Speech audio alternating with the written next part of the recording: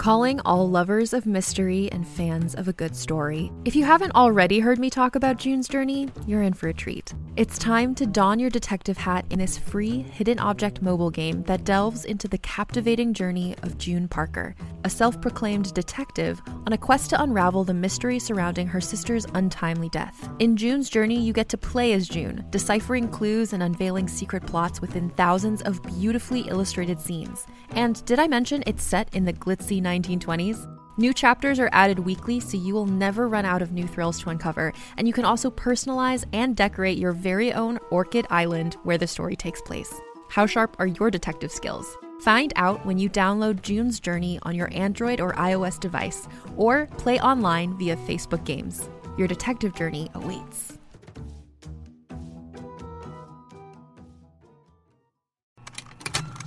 Contained herein are the heresies of Radolf Burntwine, erstwhile monk turned traveling medical investigator. Join me as I uncover the blasphemous truth of a plague-ridden world, that ours is not a loving God, and we are not its favored children. The heresies of Radolf Burntwine, coming January 2nd, wherever podcasts are available. One of my partners and I, we tried so hard to put a schedule together. Like, we were sitting there like, okay, I've been quarantined since this date. And if you were to quarantine until this date, like then maybe 2 weeks from this date, we could see each other. The protest started and I was like, we're not going to quarantine and miss protests so we can maybe have sex a month from now. And one day your kids are like, where were you during the protest? I was working a Google sheet in bed alone. Bed alone, Black Lives Matter, but my black sex life matters. I'm dyking out, you're dyking out. Let's dike out together, see what it's all about. Dyking out, dyking out, dyking out, dyking out.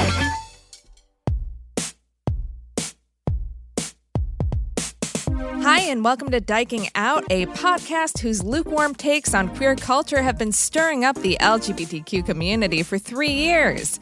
I'm Carolyn Bergier.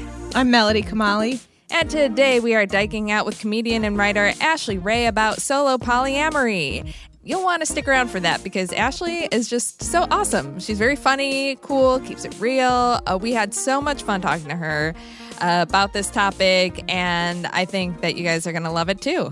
Truly the coolest. I have the biggest friend crush on her. Yes. After that conversation. And even if you don't know her, you will. She's got a lot of projects coming up.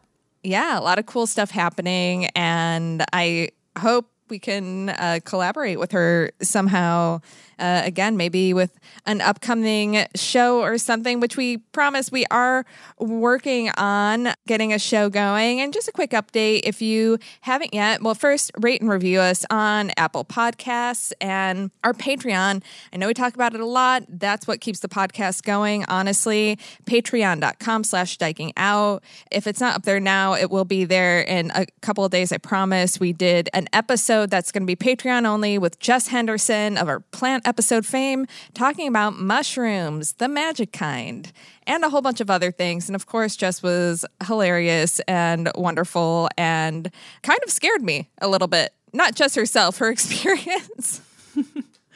So it was... it's intense. Yeah, it was not what I expected to hear from her experiences with mushrooms. So it was interesting to hear that. And again, always so much fun to talk to her and hear what she has going on with plants in her life. She's doing a lot of cool stuff. So for $5 a month, you can get access to those types of extra episodes that we do. For $10 a month, you can join our Facebook group, which has been so much fun. And I love everybody on it. Everyone's so fun and cool and nice. And it's like, to me, the happiest little corner of Facebook.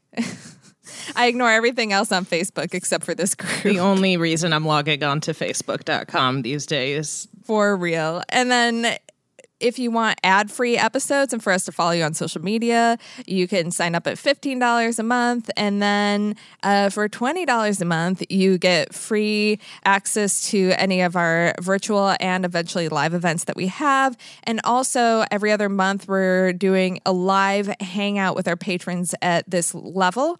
And September is going to be our first one. So that means that you need to sign up at this level by the end of August with the way that Patreon works to participate in that September hang. Also, we've been diking out for 3 years now, or at least I have. Yeah. And I think to celebrate, Melody and I are going to re-record episode 1 of this podcast. Yeah, very interesting to see. A lot of people discover Diking Out and start from the beginning, which I don't tend to do when I discover a podcast, but it's definitely an approach, and we want to kind of give a heads up of what to expect because it's a lot of confusion for those who do start from the beginning.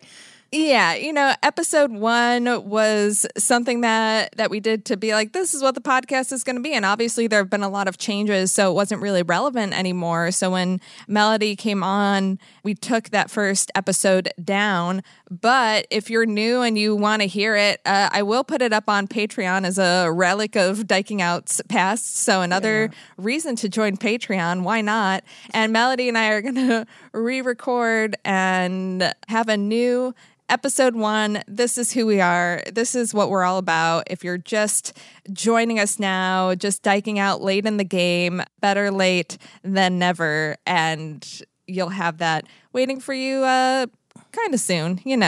What is time anymore? Nothing ever seems like it's a dire rush to get done, as we are still in a pandemic, even though people are going back to college, just seems to be pretending that people aren't still dying at a frightening pace of this. What can you do? Another thing with our listeners, we should have known, Melody, that we're not going to please everyone. What are you talking about our name? We're never going to please everyone, but I didn't realize it would be a house so divided between you haulers and Diking Otters and neither and the few that still love Susan. But at least I feel like the people who love Susan also understand and are willing to move we got forward. some nice messages saying, I understand why you want to change the name. I just love Susan. I don't know. Carolyn, this is all you. You are so type A. You love to name things, and I have to name things. Yeah. I don't know. We got one message that I did agree with. That was like, why do we need a name? I'm fine with being referred to as listener. Right. You know why we need a name? Because one friend of mine asked me, are you ever going to name your listeners? And I'm so open to suggestion that right away I was like, oh my God, is that something I should have been doing? Why aren't we doing this? This will be a really fun thing. And then we could have merch around it. It'll be a little code thing and people in the community and be like, oh, are you Susan? Kind of girl in red code. I was trying to build a movement here. I know. One little seed was planted and I ran away with it. So the objections to U-Haulers, some were saying, well, U-Haul isn't an international company. It's not about the company. It's about the idea of committing fast and hard. And it doesn't have to be with another person, because some people were like, I'm single, so I like Diking Otters. This isn't about your relationship status. It's about your relationship with us. Your solo polyamorous relationship with both me and Melody. U-Haul with us. I just realized that when I came on the podcast as a guest a little over a year ago, you guys were talking about this. Yeah, I know. That we're a mess. What's more queer than just being super messy and dramatic about things that don't really matter? And I needing to define what are we? Labeling, trying to label ourselves when labels don't mean anything, but they also mean everything. The tagline of this podcast. Mm-hmm. And I'm going to stick with U-Haulers. Okay. I'm calling it. I'm going to put on my ref shirt. I got my referee haircut and saying we're going to stick with U-Haulers and, you know. We can look into other popular moving companies across this globe. What if people wrote in what's popular in their country and we could make different options? Oh my gosh. Well, or just cut that idea entirely. Now you're getting into the sect of queerness that's like the super micro labeling that's like getting how niche can we get that would also be queer. But, you know, sometimes I'll refer to you folks as U-Haulers. Sometimes I'll refer to you as listeners. Whatever. It's not a big deal. Let's just keep it moving to more important things like what's going on with Real Housewives of Beverly Hills. We talked about this 2 weeks ago, and then I see it light up on Twitter. And a lot of people seem to be Team Denise Richards. I'm seeing a lot of queer people posting upset that the other housewives were trying to drag her out of the closet. Pretty much. Out her. Yeah. And that it was like bullying, like queer bullying, anti-queer bullying, under the guise of like, oh, you're not being honest with us. But also when it comes to things like being queer, there's a difference between being closeted and lying to people. So, yeah. Recap us, Melody. Yeah, I agree that we're watching pretty much a public outing. I'm, for all intents and purposes, I'm Team Denise. People seem to get confused about what that means. If you're Team Denise, do you agree that this didn't happen between her and Brandi Glanville? No, I still believe that they absolutely had sex. I just don't think it's up to the rest of the cast members to make sure she, on the record, comes out with it while she is married to a man and in a crazy custody battle. With Charlie Sheen. You know, they're only going to use that against her, and these women just don't seem to care. So something interesting happened where Garcelle, my new favorite cast member, was like, well, if we're being honest, like just started pitching questions at Lisa Rinna. Lisa Rinna is the one who's really trying to drag this out of Denise, get her to say it on the record. Also, Denise's actual good friend of like decades. The ladies had a baby shower where Denise was expected to be there at the last minute. She didn't come because she knew Brandi Glanville was going to be there. So now they're all like, she's clearly lying. It's not that she's sick. Like, of course, yeah, these women, this is like the one storyline of this season. This is why this is my least favorite franchise. They stick to one thing and they drag it out over so many episodes. It's really wild. You know, you're always saying that the Real Housewives franchise is so gay and that there's so much like queer stuff happening, and now here's something that's like actually super like two women having sex, but it's being handled in like a terrible way that's like ruining somebody's life. So, you know, for the sake of all you Housewives fans and all the Real Housewives out there, just go back to your drunk sloppy makeouts and your wine love confessions and your dance floor grinding, you know, just keep it clean, keep it safe for everybody, make it a safe space. Keep it implied like it was before. Yeah. That being said, I don't know. I really do think Real Housewives of Beverly Hills is profoundly boring, especially this season. So I was excited for that shakeup, but I have been binging Real Housewives of Atlanta, and I am on season 3, and it opens up with one of the cast members coming out as bisexual. And we get to see her partner. And maybe because it's 2010, the way the other cast members talk about it is so homophobic, biphobic. I'm interested in seeing how the queerness of that show plays out and if they get better about their vocabulary, because they're just denying that she's even bi. They're shaming her for sleeping with this woman. It's nuts. I guess some other big things that we should talk about. I don't know. The DNC convention was this week. Democratic National Convention. What a riot.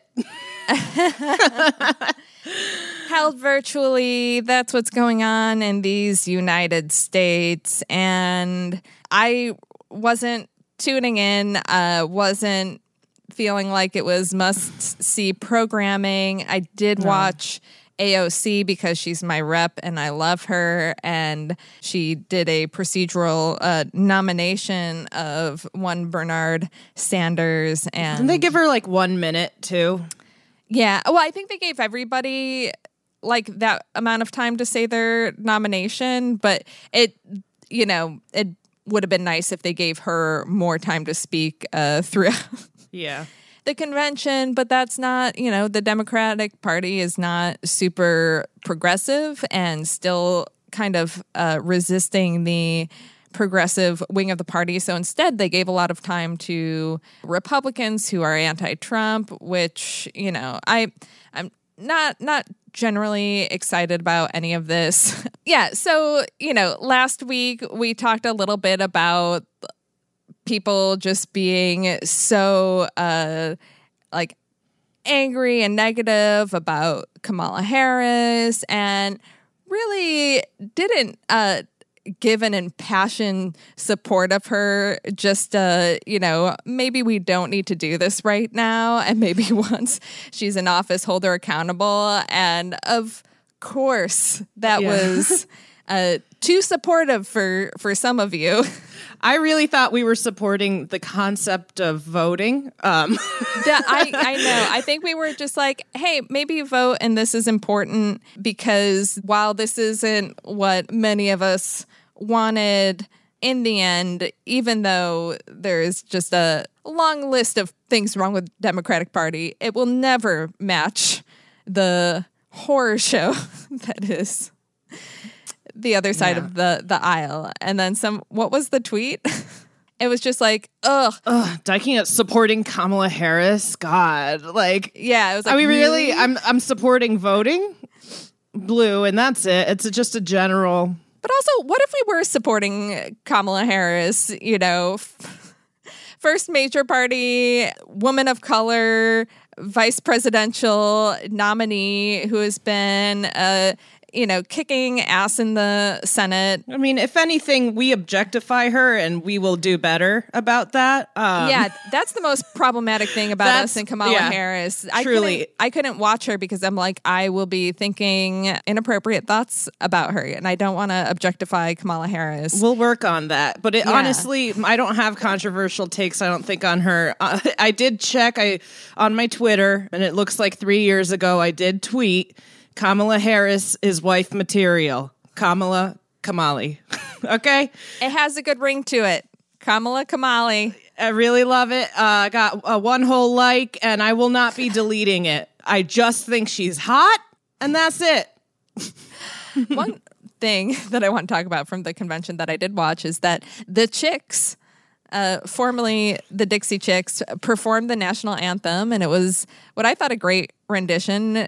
Again, me speaking as someone who has never been one for country music, but oh man, Natalie Maines gives me, and has been since the beginning, giving me lesbian vibes or queer vibes. Yeah, I mean, I know she's recently divorced from a man. I just keep waiting. I'm like, one of these days.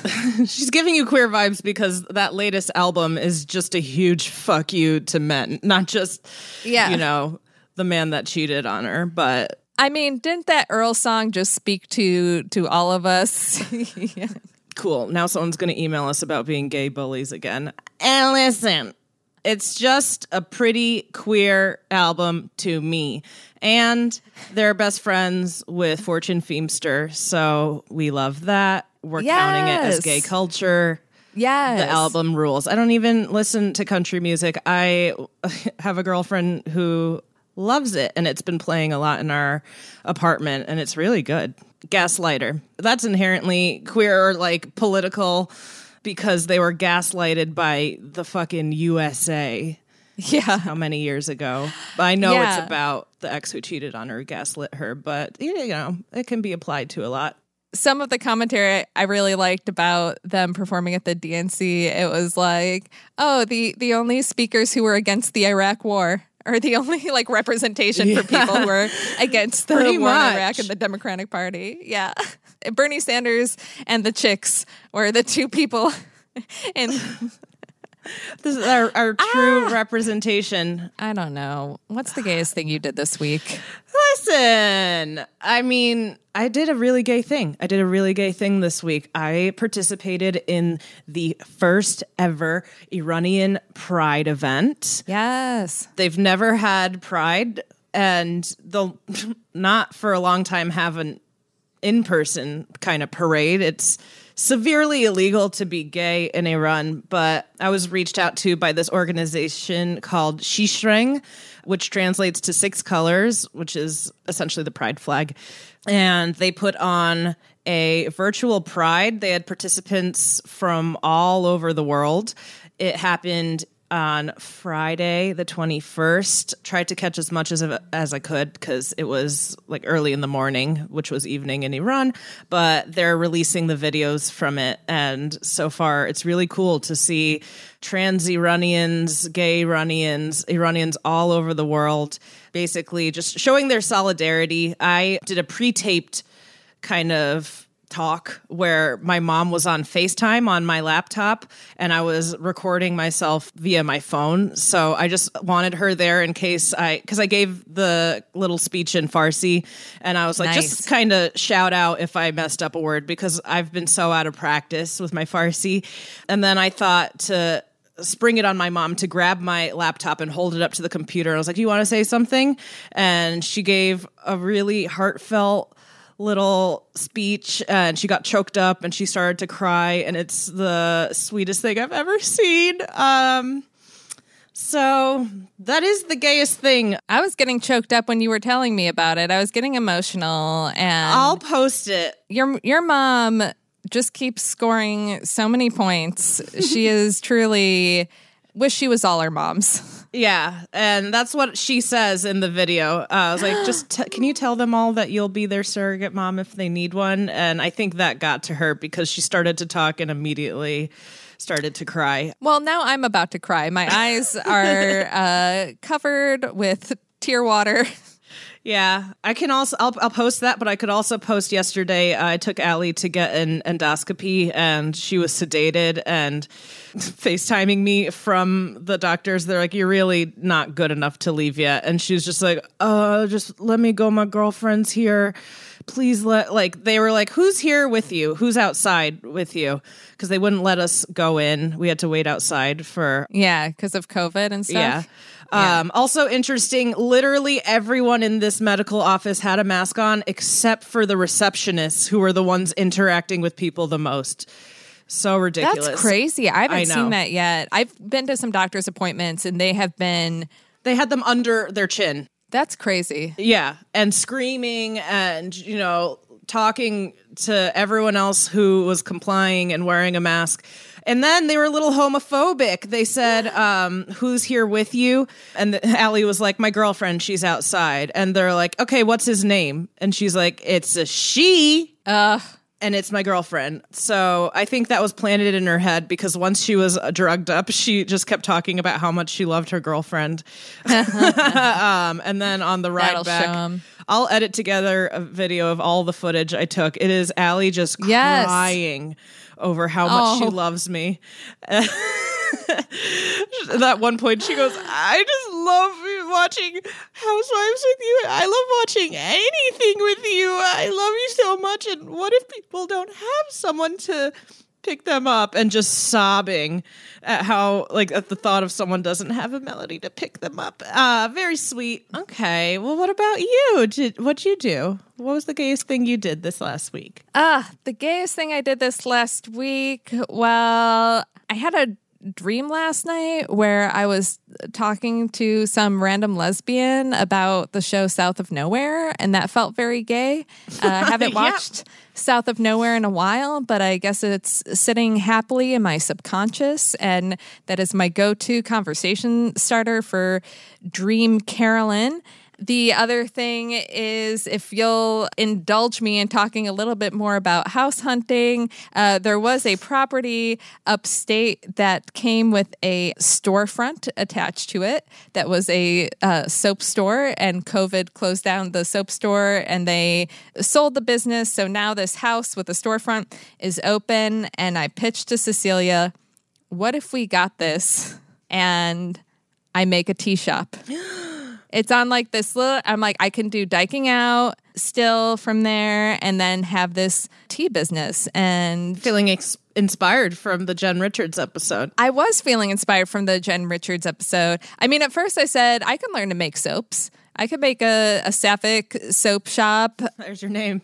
So desperate to get out of the city that I'm considering a retail career, something I have zero experience in, making soaps or selling tea, but I will do what it takes in these times. So yeah, still I think the dream is gayer, but I'm going to say you're the gay champion of the week, and I'm so thrilled that you are part of that event, Melody, and it fills my heart every time I see a Persian listener or a Persian queer online who feels seen through you being on the podcast and talking about your life and your culture and your family. And it's so important, and knowing the way that things are in Iran for queer people. My heart goes out. And yeah, I don't know. They found me through that event. I'm getting so many Iranian gays finding me online, and then they can listen to this podcast and feel less alone. I don't know. I hope. A last minute thing. I got asked to do this last week, and after just weeks of heavy depression, finally felt like I was at least doing something positive. Yeah, that's my hope with Diking Out, is that it makes people feel less alone. But some people like being alone sometimes, and they like the time that they have to themselves, and they don't necessarily want to commit to partnering with someone. No, I've heard of that. Solo Exclusively. polyamory. Solo polyamory. So today we are diking out with comedian and writer Ashley Ray about solo polyamory. Not sure what that is? You're going to learn about it in just a minute. Ashley has been featured in Vulture, Elle, The Guardian, the AV Club, and we're so happy to be talking with her today and hopefully can right our past wrongs on the topic of polyamory as we are now older and wiser. We hope. Melody wasn't here for our polyamory episode. I don't know if it was episode 4, I believe. It was really early. Yeah. It wasn't really a conversation about polyamory. Thank God the emails have stopped about it. Got a lot of emails that were like, you guys are really wrong about nothing you talked about is really polyamory. Again, older, wiser. I was just a big dummy back then. And still always have so much to learn. I learned so much in this conversation. What do you say? Should we get into it? Let's do it. Tell our listeners a little bit about your background, about yourself, your comedy, your writing, just so they get a feel for who you are before we dive in. Yeah, I am a writer, comedian, started, it's super embarrassing, but I actually, my performance career started in high school with spoken word. So that was sort of my original background. I think from that you could tell always very gay. I was the girl who was like in the spoken word thing being like, love is love, so don't tell me what, like doing that. And when I went to college, I was like, obviously spoken word, gonna keep doing this. I joined like a spoken word group, and I just kind of realized, like, I started competing and just got tired of how kind of corny it was. Like I would do these poems that, I mean, I liked writing jokes, I liked being funny and performing, and I would be like, oh, this is like a funny part, and people would just come up after and be like, oh my God, that was so sad about your dad dying. Like, oh my God, I just wanted to cry for you. And I would just be like, I just like the part where I make you laugh. That's how you know you're a comedian, is when you really like to laugh at the trauma in your life. Yeah, I was like, yeah, I know it's sad. Like my dad died, whatever, but like, let's get to the jokes here, you guys. And so from there, I kind of started pivoting to writing more comedy. I started working at The Onion back in like 2016, just doing like stand-up shows all around Chicago, started doing open mics. My first was at Kohl's, which was famous with Rebecca O'Neill, Sarah Sherman at the time were running it. And they just like put together this like great environment for women, for gay women. I think Chicago open mics were very like male heavy before that. And Kohl's was like this place where they were like, we're going to have female hosts. And if a woman comes, she's going up first. We don't care. So that was like how I kind of realized like, oh, I can make a place for myself in comedy. Like Black women can do this. I don't need to be like some queer spoken word girl. Like I can just be like a funny stand-up comedian. Oh, and I write, I'm a freelance writer. Probably what you know me for is that I write for the AV Club and Vulture and The Guardian and Elle, mostly about TV, movies, and also just my crazy life as a polyamorous queer person. Yeah, so I do all of that. Yeah. How long have you been polyamorous? Is that a question? Like, Yeah. it's like, when did you realize? Yeah, people are always kind of like, it's so new, right? Like, are you trying that like within the last year? But I actually have been poly since I was like 18 years old, which is rare within the poly community. People as old and wise as me. But the way that I kind of came to it is that I was a very pretentious child. I was an asshole. And I liked to read like Simone de Beauvoir and like, you know, all of this just like existentialist shit that made like, I just thought I was like so deep. Like I watch Ingmar Bergman movies, like you fucking high school musical kids don't get me. And that is a gateway drug to polyamory, is just being an asshole. But for me, it was very much like my mom was a single mom. I never like really saw strong kind of like father figures, or, you know, my mom was in this like long distance relationship with my stepdad. So I was always like, oh, you can love someone and they don't have to like be there all the time.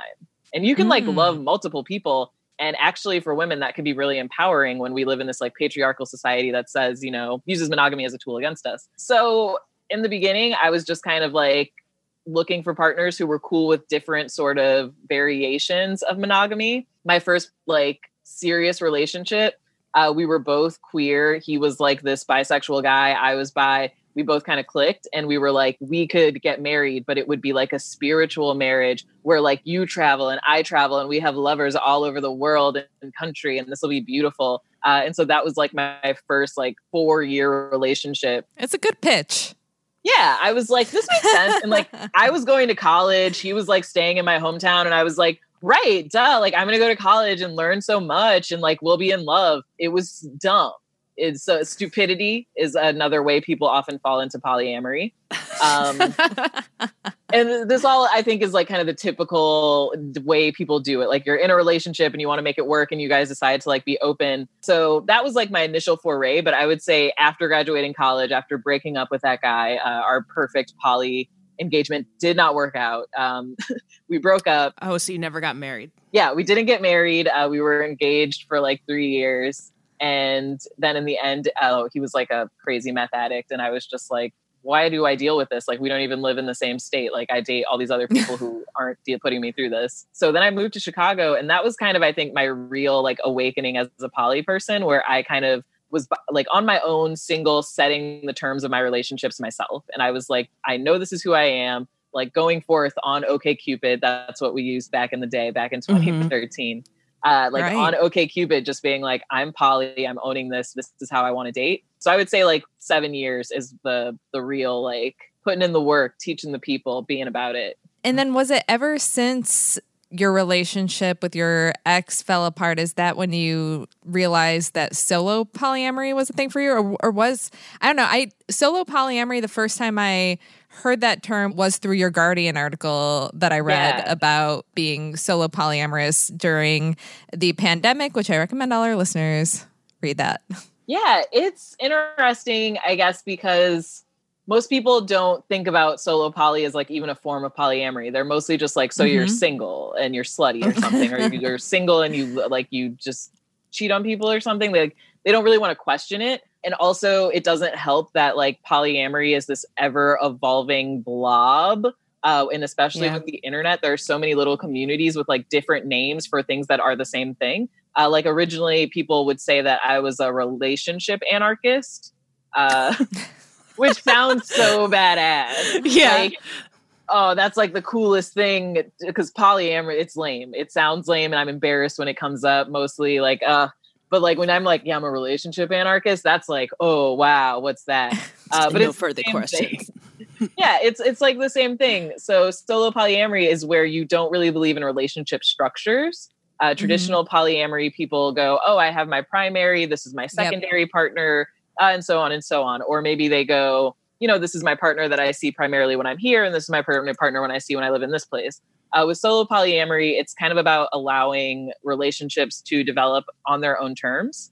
I have friendships that, to me, we define it as a friendship, and other people might look at it and say, you guys are basically dating. This is a relationship. But for us, what we kind of define as a relationship and a friendship is very different. For me, it's like we can travel together and have sex all day long, but if I'm not taking you home to meet my mom, that's not necessarily a relationship. But then I also know there are people that I'm dating, and they're going to say, I want to know your family. I want to know you on that level. And so then it's me kind of going, okay, where am I comfortable giving that with some people and where am I not? And how can we have different relationships? So it sounds super complicated, but it's really just dating people. It's just dating people and letting them, instead of sort of rushing into these labels of, oh, well, we're boyfriend, girlfriend now because we've done this. Or, oh, should we have a conversation about being steady? Or should we have a conversation about defining things because we've been together for this long? And instead, it's about just sort of saying, what do you want from this relationship? And what do you want from relationships in general? What's your love language? How do I affirm you as someone that I care about and want to affirm and help? And I love it. I feel like I have friends who help guide my career and who I love deeply, and they love me too. And I do have boyfriends and I have girlfriends and I have people who I just consider partners, people who I date, who I just kind of, it's nebulous where like people are like, oh, that's your person in your life. And for me, that's what kind of works. But I am not someone who requires sort of that normal stability of like, this is my primary, we have our rules. I like to kind of set the boundaries individually with myself and with my partner. So there are times where I'll be like, hey, we've just started dating. And if the person is, more comfortable with us being monogamous for a period of time, being solo poly kind of allows me to do that, to say, hey, I'm just going to like see this person for like 3-4 months, see how we click and how we are together, versus if I had a primary where it's kind of like, oh no, I can't really invest that sort of one-on-one time with you because I do have a primary that I'll be like seeing and, obviously needing to give attention to. So for me, that was kind of one of the biggest differences. And I also found myself in a lot of situations where like I was dating someone who had a primary and I hated being called a secondary. I hated this sort of like elevator style, you're not a fucking king and this is not a monarchy or whatever. Like we're not your peasants and you get to like line up. I hate that whole idea of it. So for me, being solo poly is about breaking that down. I mean, that's very understandable to not like those terms. And from friends I know who are polyamorous or have been in polyamorous relationships, it seems like a lot of the conflict that comes into the relationships is from this primary, secondary, or they were in a relationship and now one of them wants to change their primary over to the secondary, and then the other primary was like, what the fuck? I thought, what's the point of having a primary? What's the point? If you're going to change it? Honestly, God bless polyamorous people with primaries because I couldn't do it. I mean, I know one guy that I was seeing him, and as we started seeing each other, he was very much into I want you to be my secondary and my wife is my primary and I want to have a third. And I was like, nope, I'm opting out. This is not good. And also your primary like doesn't know that that's how you view it. A lot of times a primary goes, I am your number one, and you see other people, but you're not going to care about them as much as you care about me ever. Whereas that other person is like, no, I want a harem of like other women I will take care of. Like that is my second wife. So that's something that they often have to figure out. And in that case, he like ended up dating like other people. At the end of the day, when I talked to him last, he was like, I'm in group therapy with both of my wives. They're in therapy together. And then I do one-on-one therapy with each of them. And then I do my own therapy session. And that's, I think, when you're doing polyamory wrong, it shouldn't cause that much therapy. I mean, it's definitely not easy, but if you're like going to the therapist 4 times because of your multiple partners, you might want to like break things down differently. Yeah. But yeah, I think a lot of the issues is that, people, again, they want to kind of rush into a label or an idea of something, and they don't think through the steps of, well, what does it actually mean to be a primary to you? And what does it mean to me? And solo polyamory is always about starting any conversation from that initial sort of point of view is, what does this mean to you? And what does this mean to me? Even if it's the most basic of terms, you sit down and you go, so when I say I'm your friend, here's what I mean. And when I say I love you, this is what it means. And, is that if I say I love you and it means this, is that okay with other people you're dating who you say I love you to? So it's just, I think people think it's a lot of like sexy hotness, and it's just a lot of like very aggravating conversation. Yeah, it seems like a lot of talking. It's a lot of talking. Like and I do also date like kind of a lot of long distance people. So a lot of times people, and especially during the pandemic, people are just like, wow, so it's like really not about sex. It's really like about human connection. And it's like, yeah, look at that. Yeah, so you have to lay that out right from the start then. Has that ever like tripped up a relationship where you've had someone be like, can we just kind of like feel this out? Or yeah, I mean, I'm always really upfront about it because I mean, there's no point in like kind of holding it back at this point. And I also feel like, I mean, people are going to follow me online or whatever. They're going to see that I talk about it. So it usually comes up. And I do feel like dating women and non-binary people, they are way more understanding. They already usually like have experience like being in maybe like non-traditional relationships or like seeing non-traditional relationship structures. But then men are dumb. And sadly, I still give cis men the time of day. And that's when I've noticed like the biggest problems come up is that they're the ones who tend to stereotype what poly women are like, what like, or why a woman would want to be poly. That's when they start to kind of do this like man brain thing where they like feel like they need to mansplain my sexuality to me. And they're like, it must be because you have a bad relationship with your dad, or, oh, it must be because actually you do want to be monogamous with me, but you think that you're going to trick me into being monogamous with you by saying you don't want to be monogamous with me. So you're actually lying about what you want. And that's when I get tripped up in relationships and I'm just like, no, this is what it is. Like, you can go do this. And that's usually when I give up. Yeah. Yeah, there was a good line from your Guardian article about just like, yeah, men are stupid. Why would I possibly? Why would I want to date more than one? I mean, it was sad enough. I mean, the guy that I was engaged to, he was actually like the first man that I ever dated. I had only dated girls before that. I'm like, I don't know, I guess one of those like reverse, I'm like, me too. Yeah, like reverse little lesbian story. I was very like, I was like very gay always growing up. Like all my cousins were always like, I would talk to my friends and they'd always be like, when we were like kids growing up and we played Spice Girls, like they'd always make me be Scary Spice because I was Black. But for me, they would always make me be Sporty Spice because everybody knew I was gay. Like they were just like, no, you're not. No, you're not one of the, you're the tomboy one. Like, come on. Nobody's like, we all see what's going on here. Like you're the boy one. And so it wasn't until like, I was like 16, 17 that I started dating that guy and was like, oh my gosh, I guess like I can give men a shot. Like I'm bi. Yeah. I'm not just gay. Like I thought from watching the L Word since I was 12 years old, like, wow, I guess, huh. So I don't know.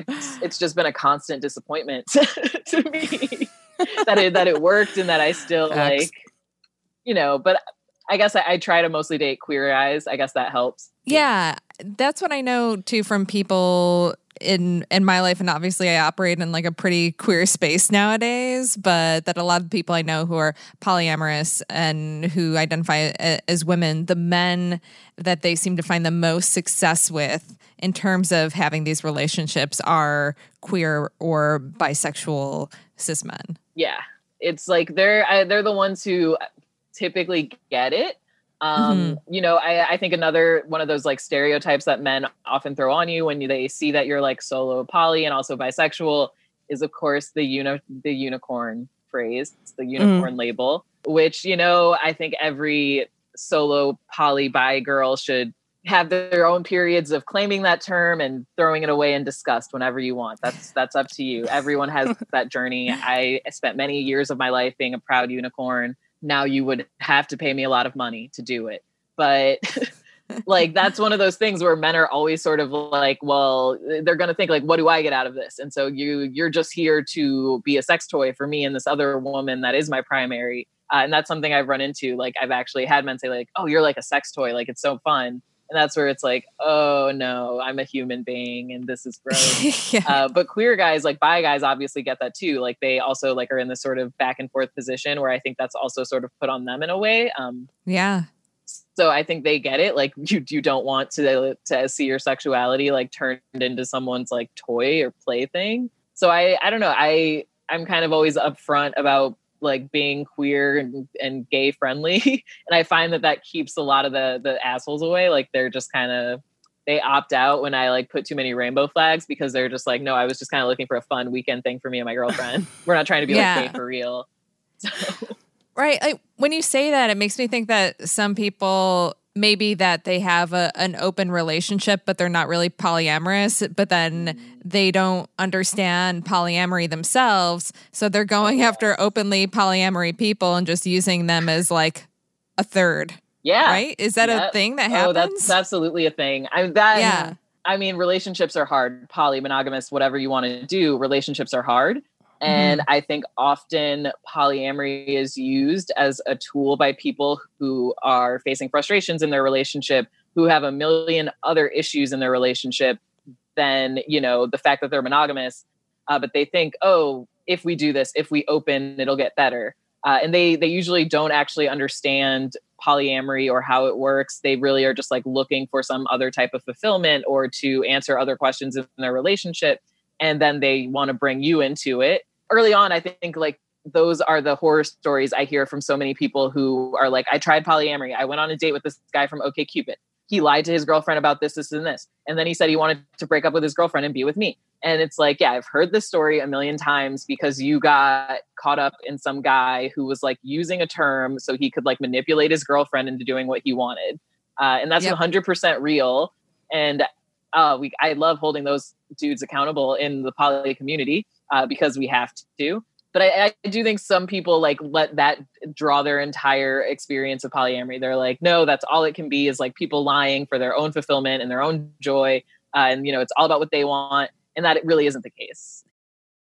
Hey there, this is Justin Bartha. I made a funny new podcast, King of the Egg Cream. It has the greatest cast in the history of podcasts with actors like Louis Black. I'm torn by my feelings for two women. Bobby Cannavale. You can eat it, or if someone hits you, you can put it on your cut. Melanie Linsky. I wonder what these marvelous things are that look just like boiled chicken feet. Jason Ritter. I can break things and pick locks and kill people. Michael Stuhlbarg. The whole point is to inspire people that they should make themselves better. Ari Grainer. No, don't whet its appetite. What are you, an idiot? Me, Justin Bartha. That's not just any egg cream, that's a Lemke's special. And all narrated by the hilarious Richard Kind. This is the story of Harry Dalowitz and how he rose from nothing to become New York's King of the Egg Cream. So if you like funny true stories, come listen to King of the Egg Cream, available wherever you get your podcasts. And that's where we went wrong on this podcast with the first episode that we tried to do on polyamory, because we had this super funny comedian, love her to death, Chewy May, and Chewy came on and had just been through this experience where it was her first experience with what she thought was polyamory. Yeah. And it was a woman who was seeing both her and this other guy. And then the woman was like, never mind, I'm not polyamorous anymore. I'm just with this guy. I'm like, it doesn't sound like it was really a polyamorous thing to begin with. Yeah, no, that So how are we talking about this? And that's like, yeah. And that's, I think, one of those things where, and you learn it sort of like how you learn to date in general, like what questions to ask, what flags to look out for. And now I'm at this point where like on a first date, I am just like, so how long have you been poly? And honestly, I don't really date people who don't have poly experience at this point, but like it's asking those questions of, why did you and your partner decide to be poly? And how do you guys define that? And I like to throw in hypotheticals. Like, let's say, you know, I wanted to take a trip with you. Is that something your partner would be comfortable with? And that is a simple thing that you can ask on a first date. Like, it's exciting. Like, oh, let's say hypothetically we got along and I wanted to take you to Palm Springs for a weekend. Would your partner be cool with that? And it's one of those questions where I have seen people go, oh my God, I've never thought about it. Like, I've never asked her that. We've never talked about it. And that's when I realized, like, oh, this is a couple that really hasn't dug into polyamory. They aren't asking these they're not having these conversations. They're not asking these questions. And I am not about to sit here and be the person who figures that out for them for right. days. You know, if you want to pay me to figure it out for you, let's all sit down and chat. But like, I feel like there might be a market for that. I think that's like a side hustle, is like polyamorous consulting.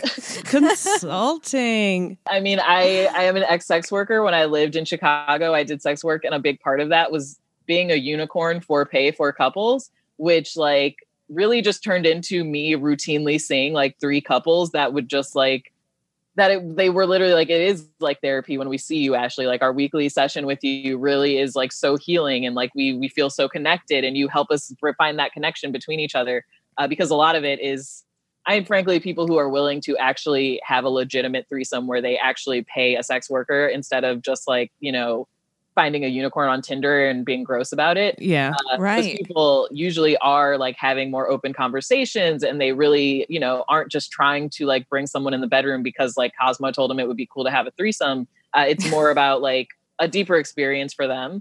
So I like that situation. And I liked kind of being there to be like, okay, like here's how you can sort of balance the energies of a threesome. Because I think threesomes are a thing people have to learn. You're not sort of built with the inherent knowledge of how to have sex with 2 people at once. Amen. It's, yeah, you know, I hear the threesome horror stories and I just want to be like, you just need a guide. Like, right. You just need a guide. and it can really, you know, if the communication is there, it can be great. So, you know, I think that, again, just kind of also gets into the tricky area of people are like, polyamory, it's all about threesomes and group sex. And it's like, it can be, yes. It can, yeah, and it's awesome. But that still comes with like the same sort of burdens and responsibilities that like any sex have. You really need to just like be working in like 4D when it comes to like consent and what people are happy with. It's not just like the fun of like the guy that you met on OkCupid who, or like, you know, the girl who is like, oh, I just like have always like wanted to kind of try girls, but my boyfriend said that if we're going to be open, I can only date girls. So like, you know, this is my chance to experiment. I have some of those friends. Yeah, that to me is, I've lost friends because I hate that. And I am very vocal about being like, oh, so your partner's a misogynist. Yeah, right. Really. I have a friend who's allowed to have sex with me. Oh, but, like, great. Oh, only if he's like doing shows and is gone for the weekend. Oh, thank you, dear benevolent master, for granting me your girlfriend's pussy while you're gone. Yeah, it just, I hate that version of open relationships. I think it is so demeaning to women. I also think like I have stolen a number of women from their partners. Don't think I'm not a threat. Don't think be a threat to your relationship, because we can be. Like we can steal your girl just as easily as some guy can. So right. I hate that version of it. And of course there's never any stipulation like, can he only sleep with guys? Like, no, it's always just this very unfair thing that I think a lot of girls agree to, because I honestly don't know why you'd agree to that but I am a girl who dates girls, so I don't know, the idea of just having that be exclusive doesn't feel like a special treat to me, I guess. Like, it's just like, you can just date girls and also date the guys you want to date if you want. Yeah, so, get out of there. You'd mentioned the poly community earlier. How do people find them? Is that just online spaces at this point? Yeah. And honestly, poly community, the way that I use it, I mostly don't think that is like a real entity. I don't like sort of want to even try to claim any sort of poly community, just because there are so many like bad faith actors who use polyamory. Yeah. I also think that a lot of times the first thing that like comes to people's mind is like burlesque. And like burlesque shows, and I don't know, like magic shows, like gross, like people who wear fedora hats. That's like what people think of when they think of polyamory. So I think if I am myself and I talk openly about polyamory, I can like break down those stereotypes and be like, no, we don't all do burlesque. We don't care about like musical comedy. Like, no, we can be poly and still be cool and dress nice and like have. That's so funny to me. I just like that is what I picture. Like sometimes, like this burlesque. There's like that guy who's like, oh, he's a comedian. He's so funny.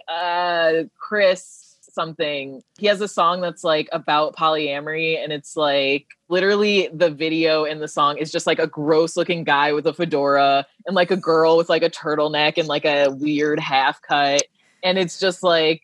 Literally, like, it's like, just because I have bad hair doesn't mean that I'm polyamorous. Like, just because I like to put puzzles together doesn't mean I'm polyamorous. Like, just because I like Radiohead. And those are, you know, stereotypes of the term. And I I am aware of them because I will actively work against them. I want to reclaim it as something that can be Black and cool. Yeah.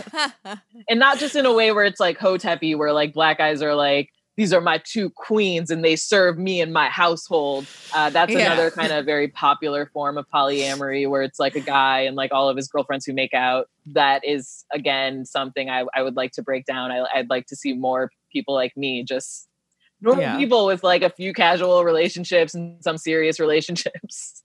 Right.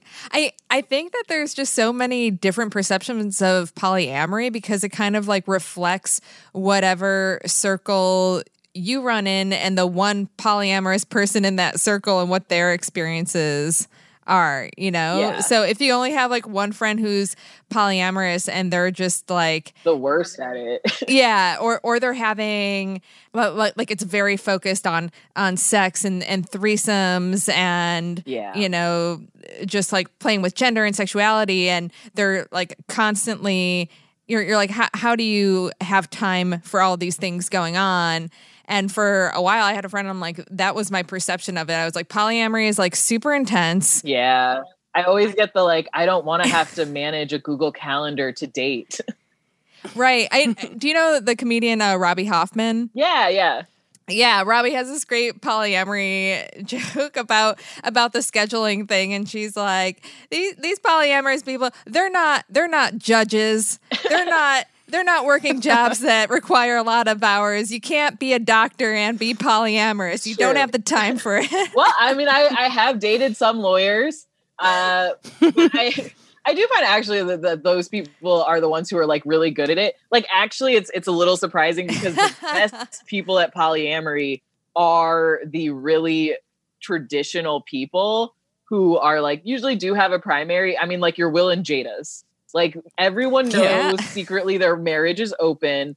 Like they want to act like it's not, but everybody knows they're actually open and like they're totally discreet and they know they have their boundaries, their rules. They've been doing it for a long time. You know, they know their date nights. They're like, I see my other partner on Tuesdays and Thursdays and I work. And those are the relationships that are great to get into. They're hard to find, like the actual legit, just kind of like, yeah, we're married and we've been open for like 20 years couples. But when you find one, just, you know, lock it in. I feel like a lot of that must exist in Hollywood and with celebrities and stuff. But then the other side of it is... That's what you want to think. Everyone wants to think like, oh, polyamory, no, it's like this thing that only like famous people do. But you would be shocked. Like at some of the like couples and interests that I would see is just people who are like, yeah, I teach at this school or like, yeah, I work at a grocery. Right. I want to see the Boise community. Yeah.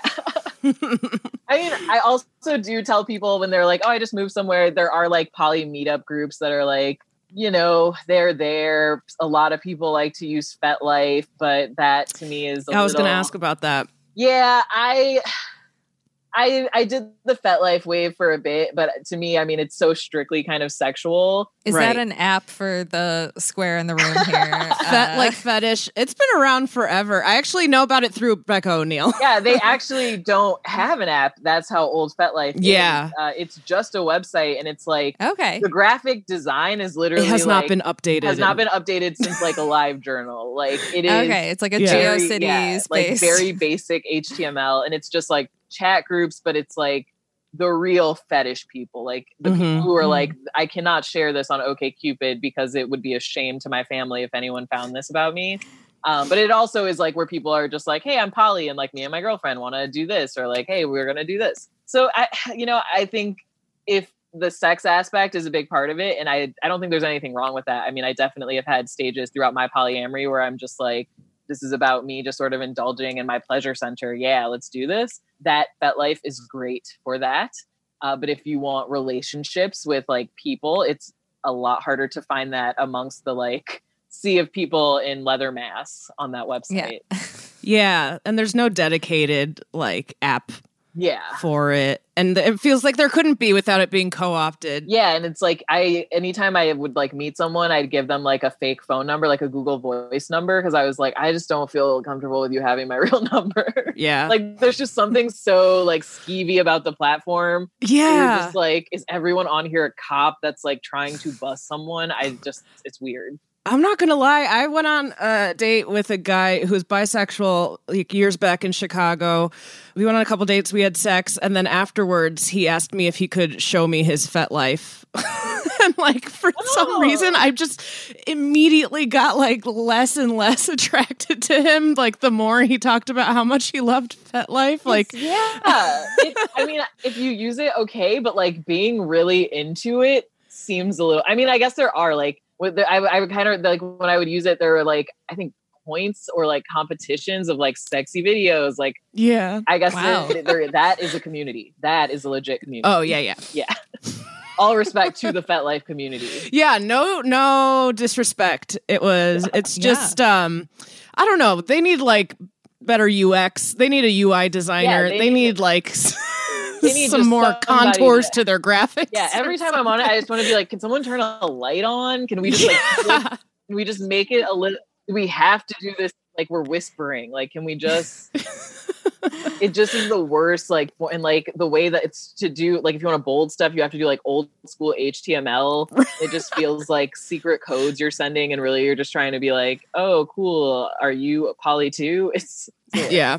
In terms of explaining polyamory to people in your family, or if like other people you know, again, based on my limited experience, my friends' moms do not understand it and do not. Yeah. They're just like waiting for this phase to be over when it's clearly not a phase.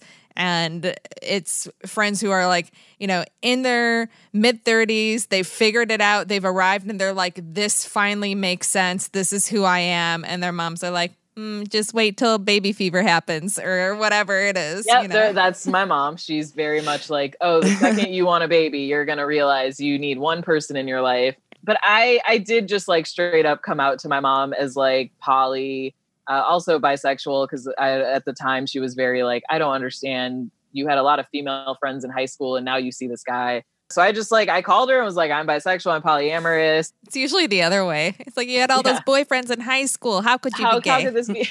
And she was just like, those weren't friends in high school. Oh my God, you had so many sleepovers. And I was like, yeah, they were all gay. I call them attachments, but. Yep. But I just came out and told her. And at first she was just kind of like, oh, so like you're a slut. Like she didn't get it. She was just kind of like, that's just a thing men say so they can get more pussy. And I was like, I'm getting more pussy than any man I'm dating. And she was like, don't ever say that to me. And then she hung the phone up. She was like, I don't, oh my gosh. And then she just hung up. And now that was on Mother's Day. No. And that was my gift to her. It was all the pussy I've been getting. The gift of truth. Yeah. And like now she kind of gets it more. Like she understands, like if I'm talking to someone, she'll be like, oh, is that a friend? She just calls anyone I date like a friend. So she's like a little more, that I feel is like caring, that she isn't just like, is this a boyfriend? Are you going to marry him? What's the deal? Like she kind of used to be, but she still, I think, expects like, I think she thinks like, oh, this girl's going to hit like 10 years from now and like have a baby and be like married. And I think she's just going to be like, I don't understand. Like you have a kid with someone who has a, like another partner and you guys all like raise it in a, like a commune or something.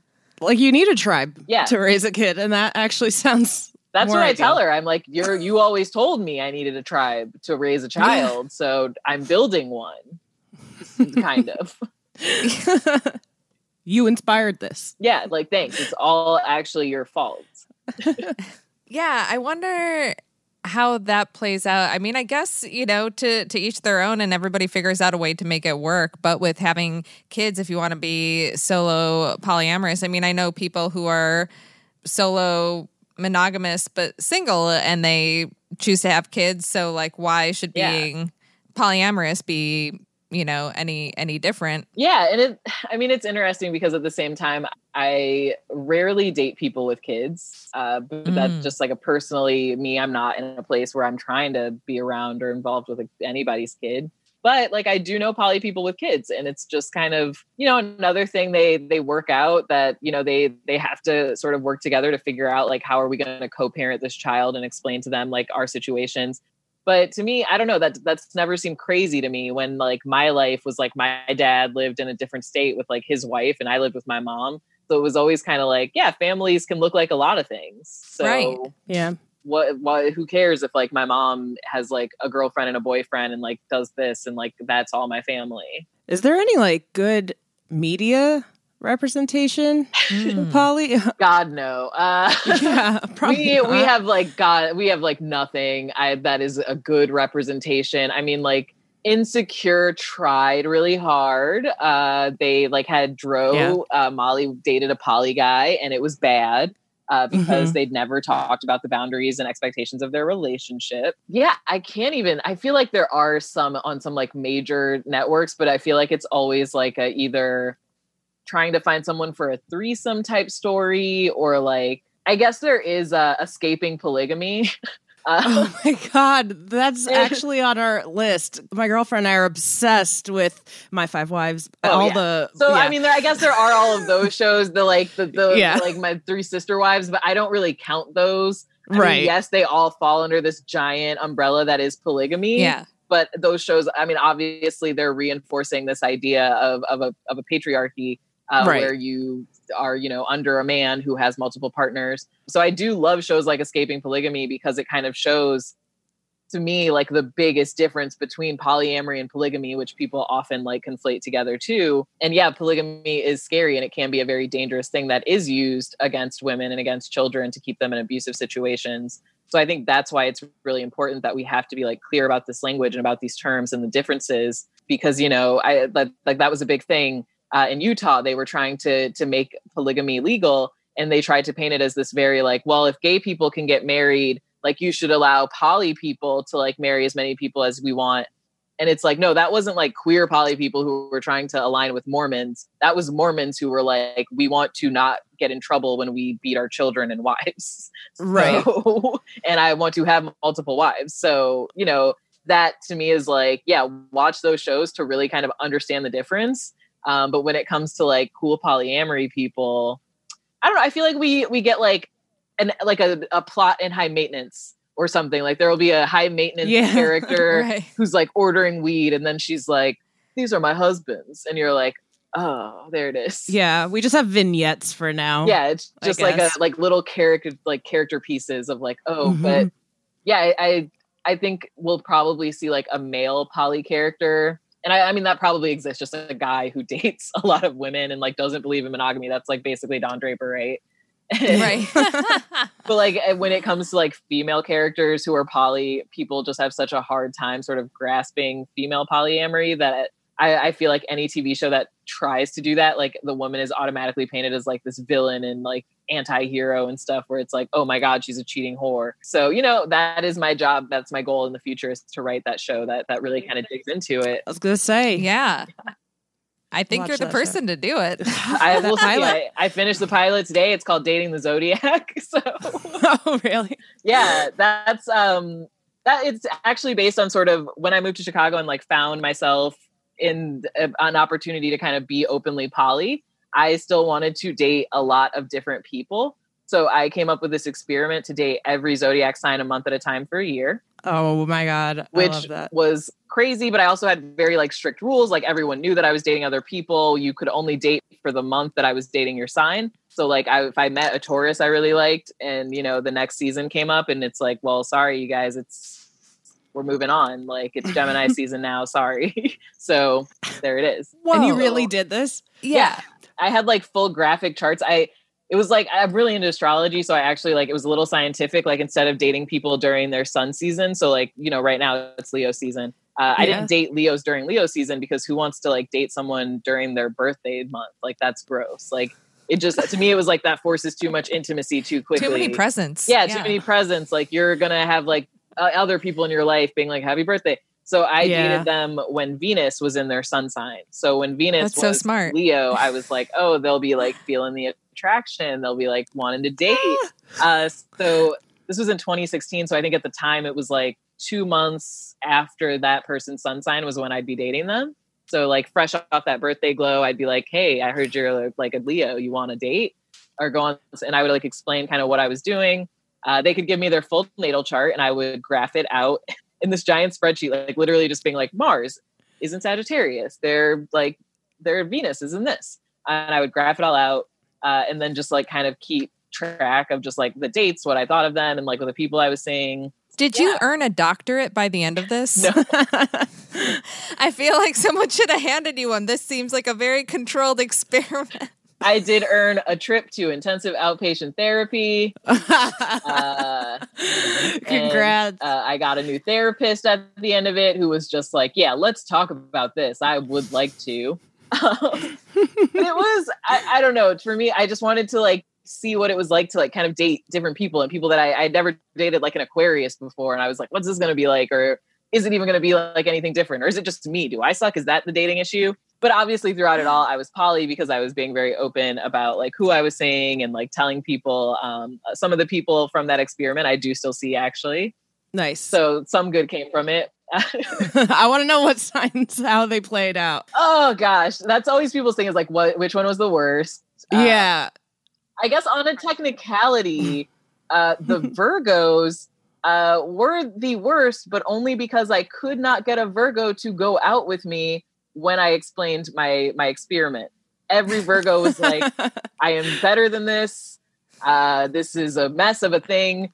Your first of all, your charts aren't even organized very well. So every Virgo was just like, no, thank you. That is, I think, a good sign for them.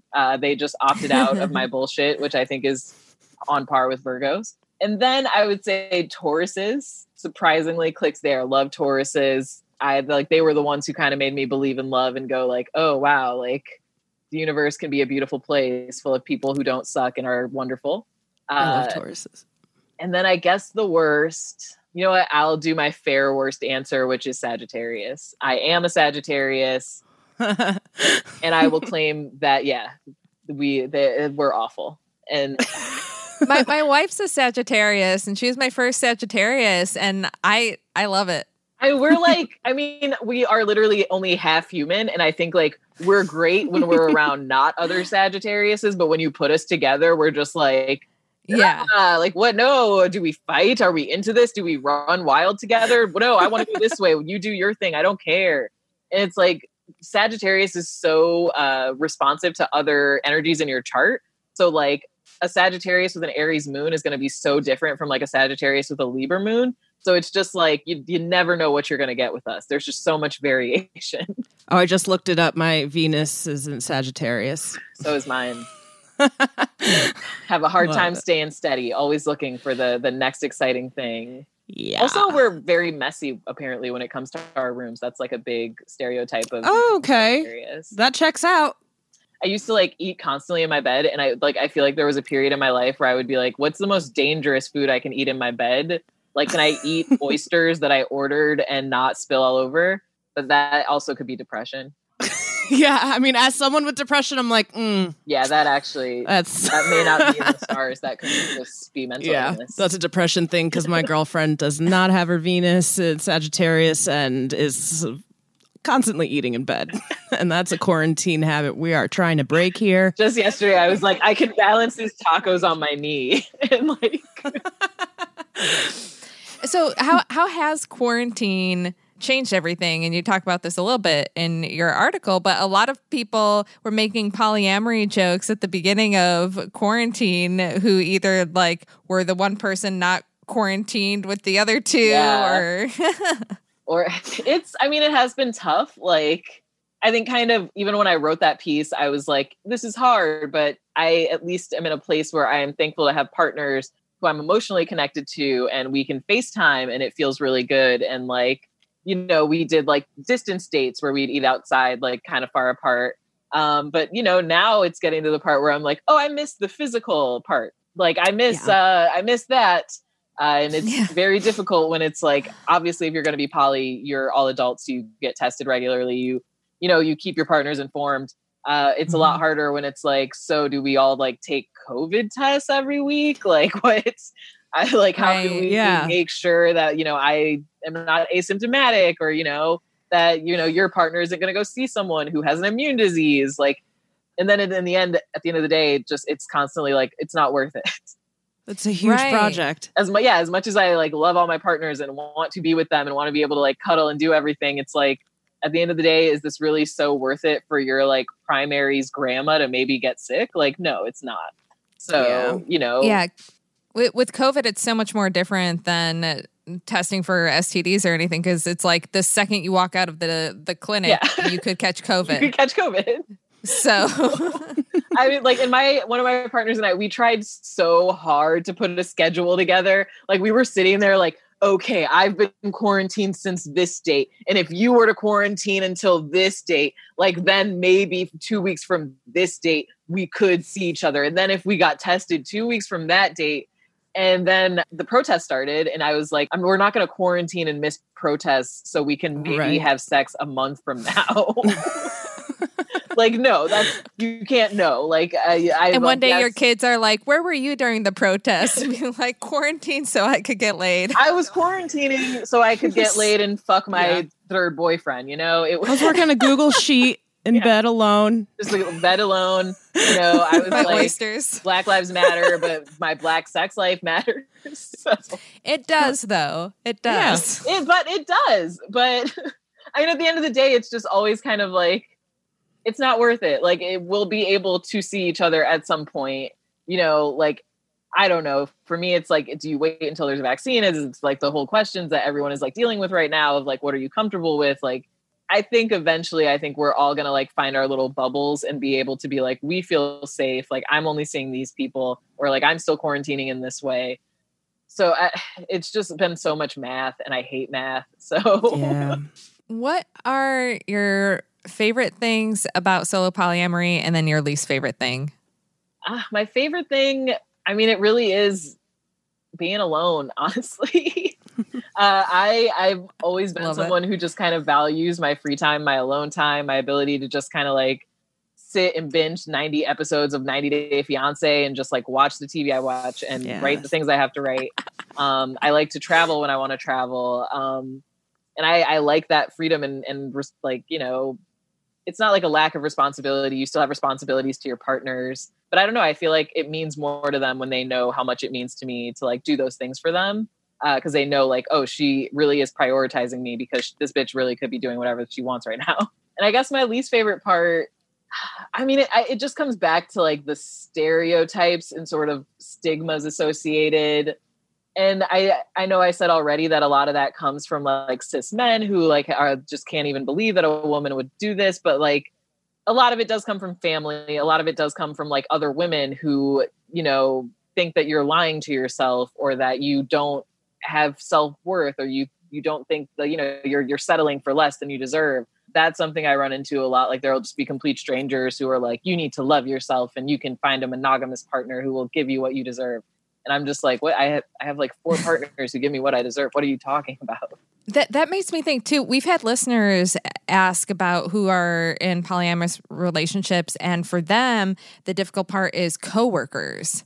And I hadn't thought of that. When you have like work parties, or coworkers are always like talking a little bit or asking you like, do you have a boyfriend? Do you have a girlfriend? Yeah. How do you don't want to talk to them about your polyamory? I guess like I kind of lucked out, because for a lot of it, when I lived in Chicago, I worked at the Onion, and I literally like, it was the Onion. Like we would have holiday parties. And I remember just like emailing the front desk girl and being like, hey, can I get like 2 RSVPs? I don't know which partner I'm bringing. Like, I don't know who I'm like, can you just like give me 2 spots on the thing? I was just like, I don't know which boyfriend I'm bringing. Like, oh, this is my girlfriend and this is like her partner. It was the Onion. It was very like, everyone was cool with that, and very liberal comedy. Now I work at a tech company.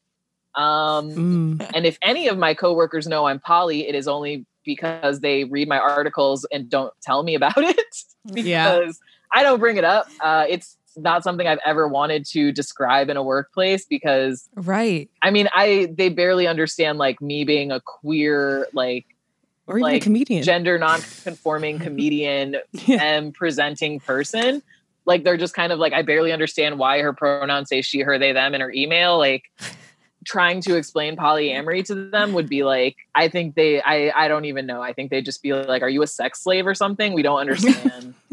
So I mean, luckily I'm one of those people who like, I write and do comedy. So like, I very much separate my personal life and my day job life. So for me, I don't care. Like, I don't even go hang out with my coworkers. Nice. But I am like, that's like kind of a privilege I never really considered, that I like worked with these crazy, weird comedy people who were just like, yeah, we're cool with you bringing like a different person to every single thing all the time.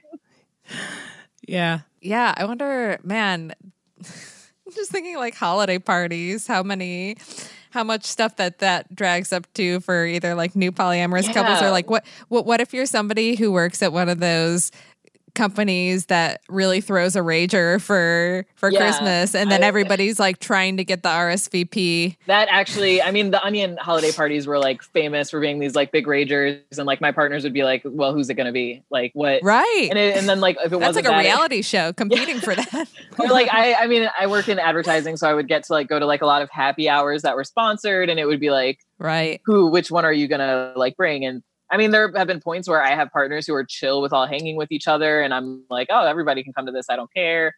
But there are times when it's very much like, you're my date to this. Or, I mean, I've also kind of had the reverse issue where someone I'm seeing wants to bring me to their work event, but they have a primary who expects to go, or, you know, something like that. And they're a little like, well, I should be allowed to like bring another partner. So I have like navigated that. And I don't know. I guess my advice would be, don't try to navigate that. Just say no. Just opt out. Like this. If someone's primary gets mad, my advice is to just walk away. It's never worth it. Yeah. And wedding invites too. Now I'm thinking about all the things for you. Yeah, that's a question I like to ask people I go out with when they have primaries. If they're not married, or like if they are, I'll just say, okay, let's say our relationship goes well. How would your primary feel about me being at your wedding? Like if I love you and I support you being with this primary, I was there in full support of your union, how would they actually feel about me being there? And that's like one of those questions where they're just all of a sudden like, oh, I would have to, right. Cause like, if this was a real relationship, you would have to know my friends and my family, and you would come to something like that. Oh, this is real life. Yeah. Like, oh, right. And you know, sometimes if they're been poly and they're married, they're like, oh, of course you would have been. We had people at our wedding who were partners of ours. Like, yeah, I've run it. And that's when I'm like, amen, we can do this. Yeah. And a lot of times it's like, oh, I never even thought of that. Like, no, she probably wouldn't like that. And if that's like what I hear, I'm just like, oh, well then this isn't a thing. Like, you're just looking for someone that your partner's okay with you sleeping with. Mm-hmm. Yeah. Are there any other kind of red flag questions that you put out there? Yeah, I actually like have written in my newsletter one time, I did like a huge thing of just like red flags. I think the biggest one is anyone who talks shit about their primary partner. That is a giant red flag, and it's one that people don't often think about. I've realized, like, you know, if you're hanging out with someone and they're just like, oh, my partner this, my girlfriend this, my boyfriend this, you know, you have to imagine, what are they saying about you to this person? Like what, you know, and also like, I do believe a good boundary in any sort of poly relationship is that you get to have privacy with your partner. Even if you have a primary, your primary doesn't get to know everything about my life.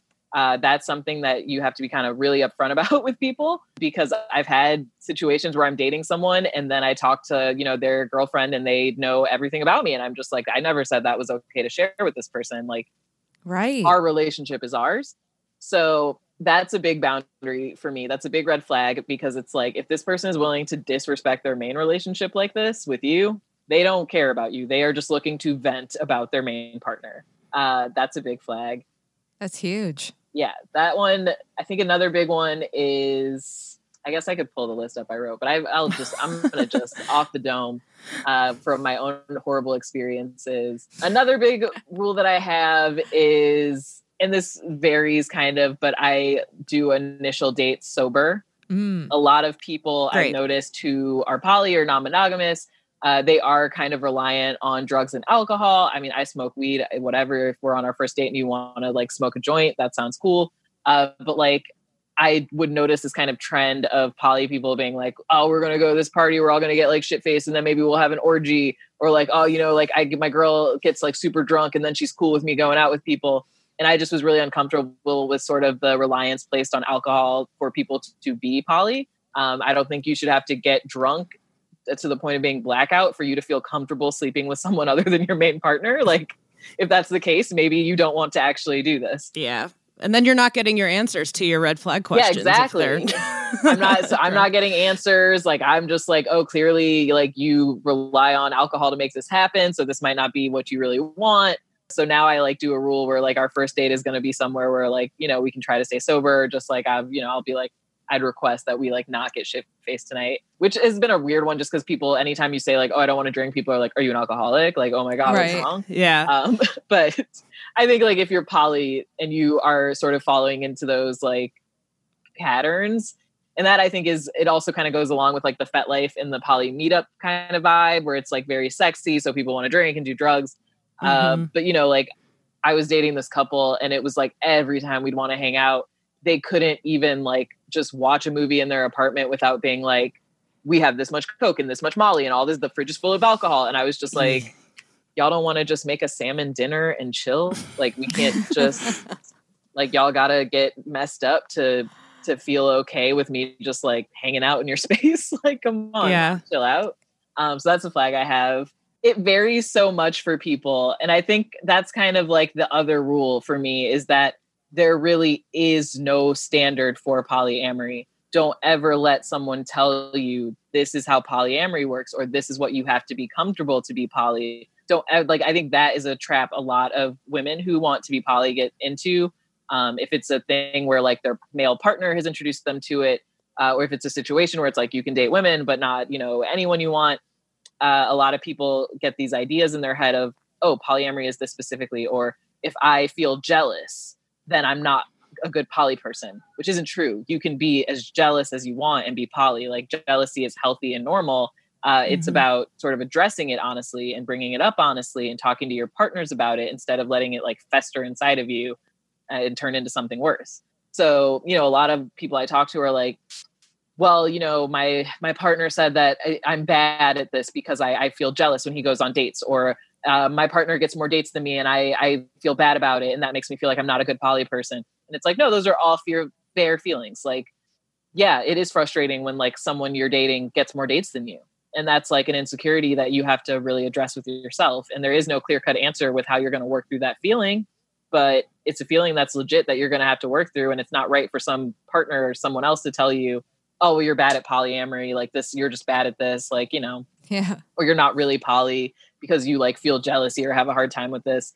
No, like all of those sort of experiences and finding it are valid. So to me, it's always like, hey, you know, and yeah, I did shit on women who are in open relationships who only can date women. I did.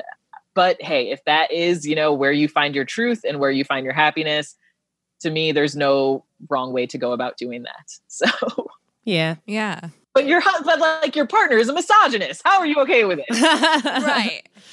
Just explore it. Yeah. if it comes from the woman, that's like a different thing. If she's like, oh, I don't want to deal with dating other men, True. But like, you know, women is a safe, happy space for me, so I'm just gonna play there. Yeah. If that is the case, then definitely. But gosh, just don't let anyone else tell you how to be poly. Don't let a partner tell you, oh, you can be poly this way, or to be poly, you got to do it this way, or you got to be cool with this.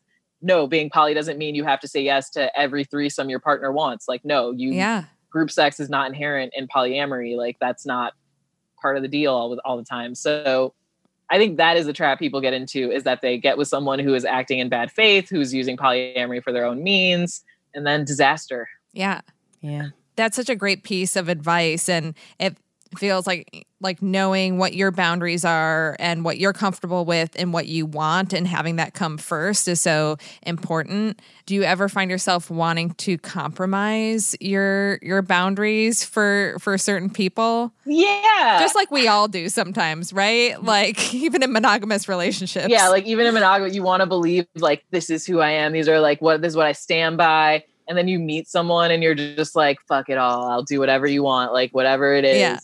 And yeah, you know, I think being solo poly, like that progress for me is a bit more staggered. Like I'm not immediately like head over heels, because like right from the bat, I'm going to be like, these are my boundaries. And this is kind of the outline of my relationship. And like, no, we're never going to be in a place where like I am your one and only and you're my one and only. So like, you know, that kind of helps. But I have had situations where I like kind of have to take a step back and I'm like, this relationship has turned me into someone that I'm not, like, and I think that happens in monogamous relationships. You kind of realize, like, for sure, you compromise and you give and you give. And like, you know, it's not always as simple as just like, oh, this person wants me to be monogamous. Like, that is a thing I am willing to compromise on. I'll be monogamous with you for a year, 6 months, 3 months, if that's like what it takes for us to get to know each other. But like, if at the end of that, you're not cool with us going back to something open or kind of realizing who I am, then this isn't going to work long term. I think that is where a lot of people will think, oh, but she'll compromise. Like, if she's willing to be poly for 3 months, then at the end of this, she'll be poly for the rest of her, or she'll be monogamous for the rest of her life with me. It's like, I'm not going to compromise on that. But I mean, things like, I don't know, like, I have had partners where I, like, you know, I said I hate like being primary, secondary, but I have had partners who are like, for me, it means a lot for me to call you my secondary, or for me, you know, it helps me to make sense of this if I can think of it this way. And I'll be like, okay, for you, okay, but this is for you. I do not consider myself your second anything. So yeah. I learned so much. I was like, wait, all my questions were answered. Right. You're such a great person to talk to us about. And thank you so much for spending the time with us to talk to us and our listeners. I'm sure our listeners are going to really love this conversation and love this episode. So. Oh, yeah. I think so. Because there are a lot of misconceptions and questions about it. And it's something a lot of people are interested in. And there is no like one source to find all the right answers. I will say, Coming Out by Tristan Taormino is a great book to read. I have an autographed copy. It's kind of like, other than The Ethical Slut, which everybody's going to read. Yeah. I kind of think Opening Up is a bit better because it really shows you that monogamy and polyamory aren't these sort of set in stone acts. Like, if you are a monogamous couple, but you agree like one Saturday every 3 years, you both get a hall pass, that's a form of non-monogamy. Like, and I think helping people think of it more that way, like swingers, people who are kind of, you know, engaging in these more alternative lifestyles are also non-monogamous. I think that's a way for people to kind of understand like, oh, this is something that can fit in my life. Or I have been unhappy with like traditional monogamy, and maybe there are sort of easier options than becoming full poly and having like 10 boyfriends or something like that. Yeah. They're in between steps. Yeah. I feel like I've just realized weirdly more similarities between poly and monogamous relationships than I expected to through this conversation. We're, you know, ultimately communication. You know, the monogs, they come at me a lot, but really we're more similar than different. Yeah. Love it. I love it. Where can people follow you on social media? At the Ashley Ray on everything. Just theashleyray.com even. Yeah. It's a great follow. Get on it. Never a dull moment. See, we told you she was awesome. I learned so much, and I'm a little poly curious now. I have to say that quietly. Yeah. You got to whisper that. I know. I know Allie's home. Allie's home, and Allie also listens to this podcast. I love her. Most oh my God, that's true. I just most kidding, supportive honey. Girlfriend. I mean, curious to learn. Curious to learn. To learn. Shall we talk about someone else? Yeah. Yeah. Let's move on to someone else. This week's listener question. So, a few years ago, I met this girl.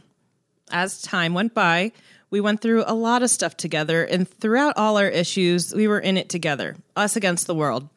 She was my best friend, and she was one of the most important people to me in the entire world. Sadly, she just talked to me less and less until one day altogether. One night, she reached out to me for help. I was really concerned because she had depression and occasional suicidal thoughts, so I did all I could to get in touch with her. I did this for about a month straight, every day, stressing myself out, having panic attacks, and crying from being so worried about her until one day she responds and gives me a text back saying that she didn't have her phone with her. To this day, I try to stay in contact with her because I really thought that we meant something to each other. But now she doesn't talk to me at all, and I find myself still thinking about her. All of that was 5 years ago. Everyone I know says I should just forget about her and move on, but I can't. It just hurts. I'm new at being a lesbian, and honestly, I'm just scared that I will never meet anyone like them. What should I do? I hope that you never meet anyone like them. I know. Again, this person is an emotional terrorist. And for context, our dear sweet listener is 19. So to say all this started 5 years ago means they were 14. Oh. And it was actually hard to tell from the email because we did pare it down a little bit. Like, was this even a intimate, like a sexual relationship? No. It sounds emotionally intimate. This is the type of relationship I was referring to in last week's listener question. That is just like an intense, toxic friendship / maybe relationship with everything but the intimacy, physical intimacy. Yeah. This person, I've seen this play out with friends in intimate relationships where there was somebody who is depressed and will kind of do that, you know, not being in touch and then like reach out and then make you think the worst and like afraid that they're gonna for a month kill themselves and make you feel emotionally responsible for this other person's mental health. And then for her not to get back to you and say she wasn't by her phone, obviously that was bullshit. She wasn't by her phone for a month. Yeah. In this day, like, fuck no. This person is garbage. All of your friends are right. You need to move on, and you're saying you can't. You need to cut this out like a cancer. This person is a cancer. Every time you find yourself wanting to think about them, have a plan in place, have a list of things that you can think about instead. And I know that sounds stupid. Or have maybe a friend that you call every time you get down this like nostalgic past. But what you're nostalgic for is a very bad thing. You're 19, you have so much of your life ahead of you. You will meet other people. So many. Yeah, new people to meet. It's not ridiculous or anything that you are hung up on this person. A lot of times, a lot of us get hung up on people who we made like our deepest connections to in our formative years. You know, I spent years hung up on somebody that when I was, 17, 18, felt like we created a bond that I never had with anybody else. And that's really hard to let go, even though it's clear that the other person has moved on and has let go. And then you try to convince yourself, well, like maybe this or maybe that. But if somebody's into you, they're into you and they let it be known, or somebody wants a relationship with you, it's easy. And when it's this hard, it means this person is just there to fuck with you, that you're never going to get what you want or what you need or what you deserve, most importantly, from this person. Cut these toxic people out of your life. Move on. Make a list of things to talk about. Have a TV show that you can turn to that makes you happy. When you start thinking about them, go watch an episode or something to get your mind off. There are lots of things that you can do to just kind of train your brain to stop thinking about it. I don't know. What do you think, Melody? I mean, you just you said it all, Carolyn. Just ticking off anything I was going to contribute as you were talking. I mean, this one triggered me maybe a little bit. Yeah, clearly you're a little red. I'm not kidding. You're a little red right now. I just feel bad. I feel that this listener sounds super sweet. This is an emotional vampire. We're watching someone being tricked by an emotional vampire. You were concerned about her mental health to the point where you were having panic attacks and crying from being so worried. It's now your mental health that you should be concerned with. You should not be having panic attacks over a friend that you set out to comfort. This person has some demons, and you don't need the residual demons from this person. Exactly. Well, if you have a question, you can send it to us, dykingout@gmail.com. And if you're a patron, make sure you mention that, because then your questions go to the top of the list. Or if you have a question you need it answered right away, you can go to Wizio.com, wisio.com/dykingout for a more personalized response. You can follow us at Dyking Out on all the social medias, on TikTok, even though we have nothing there yet, but don't you want to be there when we do? Don't you want to be there on the ground level for Dyking Out TikTok at Dyking Out Pod? And if you can find whoever has at Dyking Out, tell them what they're doing is wrong, and they need to hand that over. You can follow me at TGI Carolyn. You can follow me at Melody Kamali. And Dyke Out with us again next week. Be kind to one another. Bye.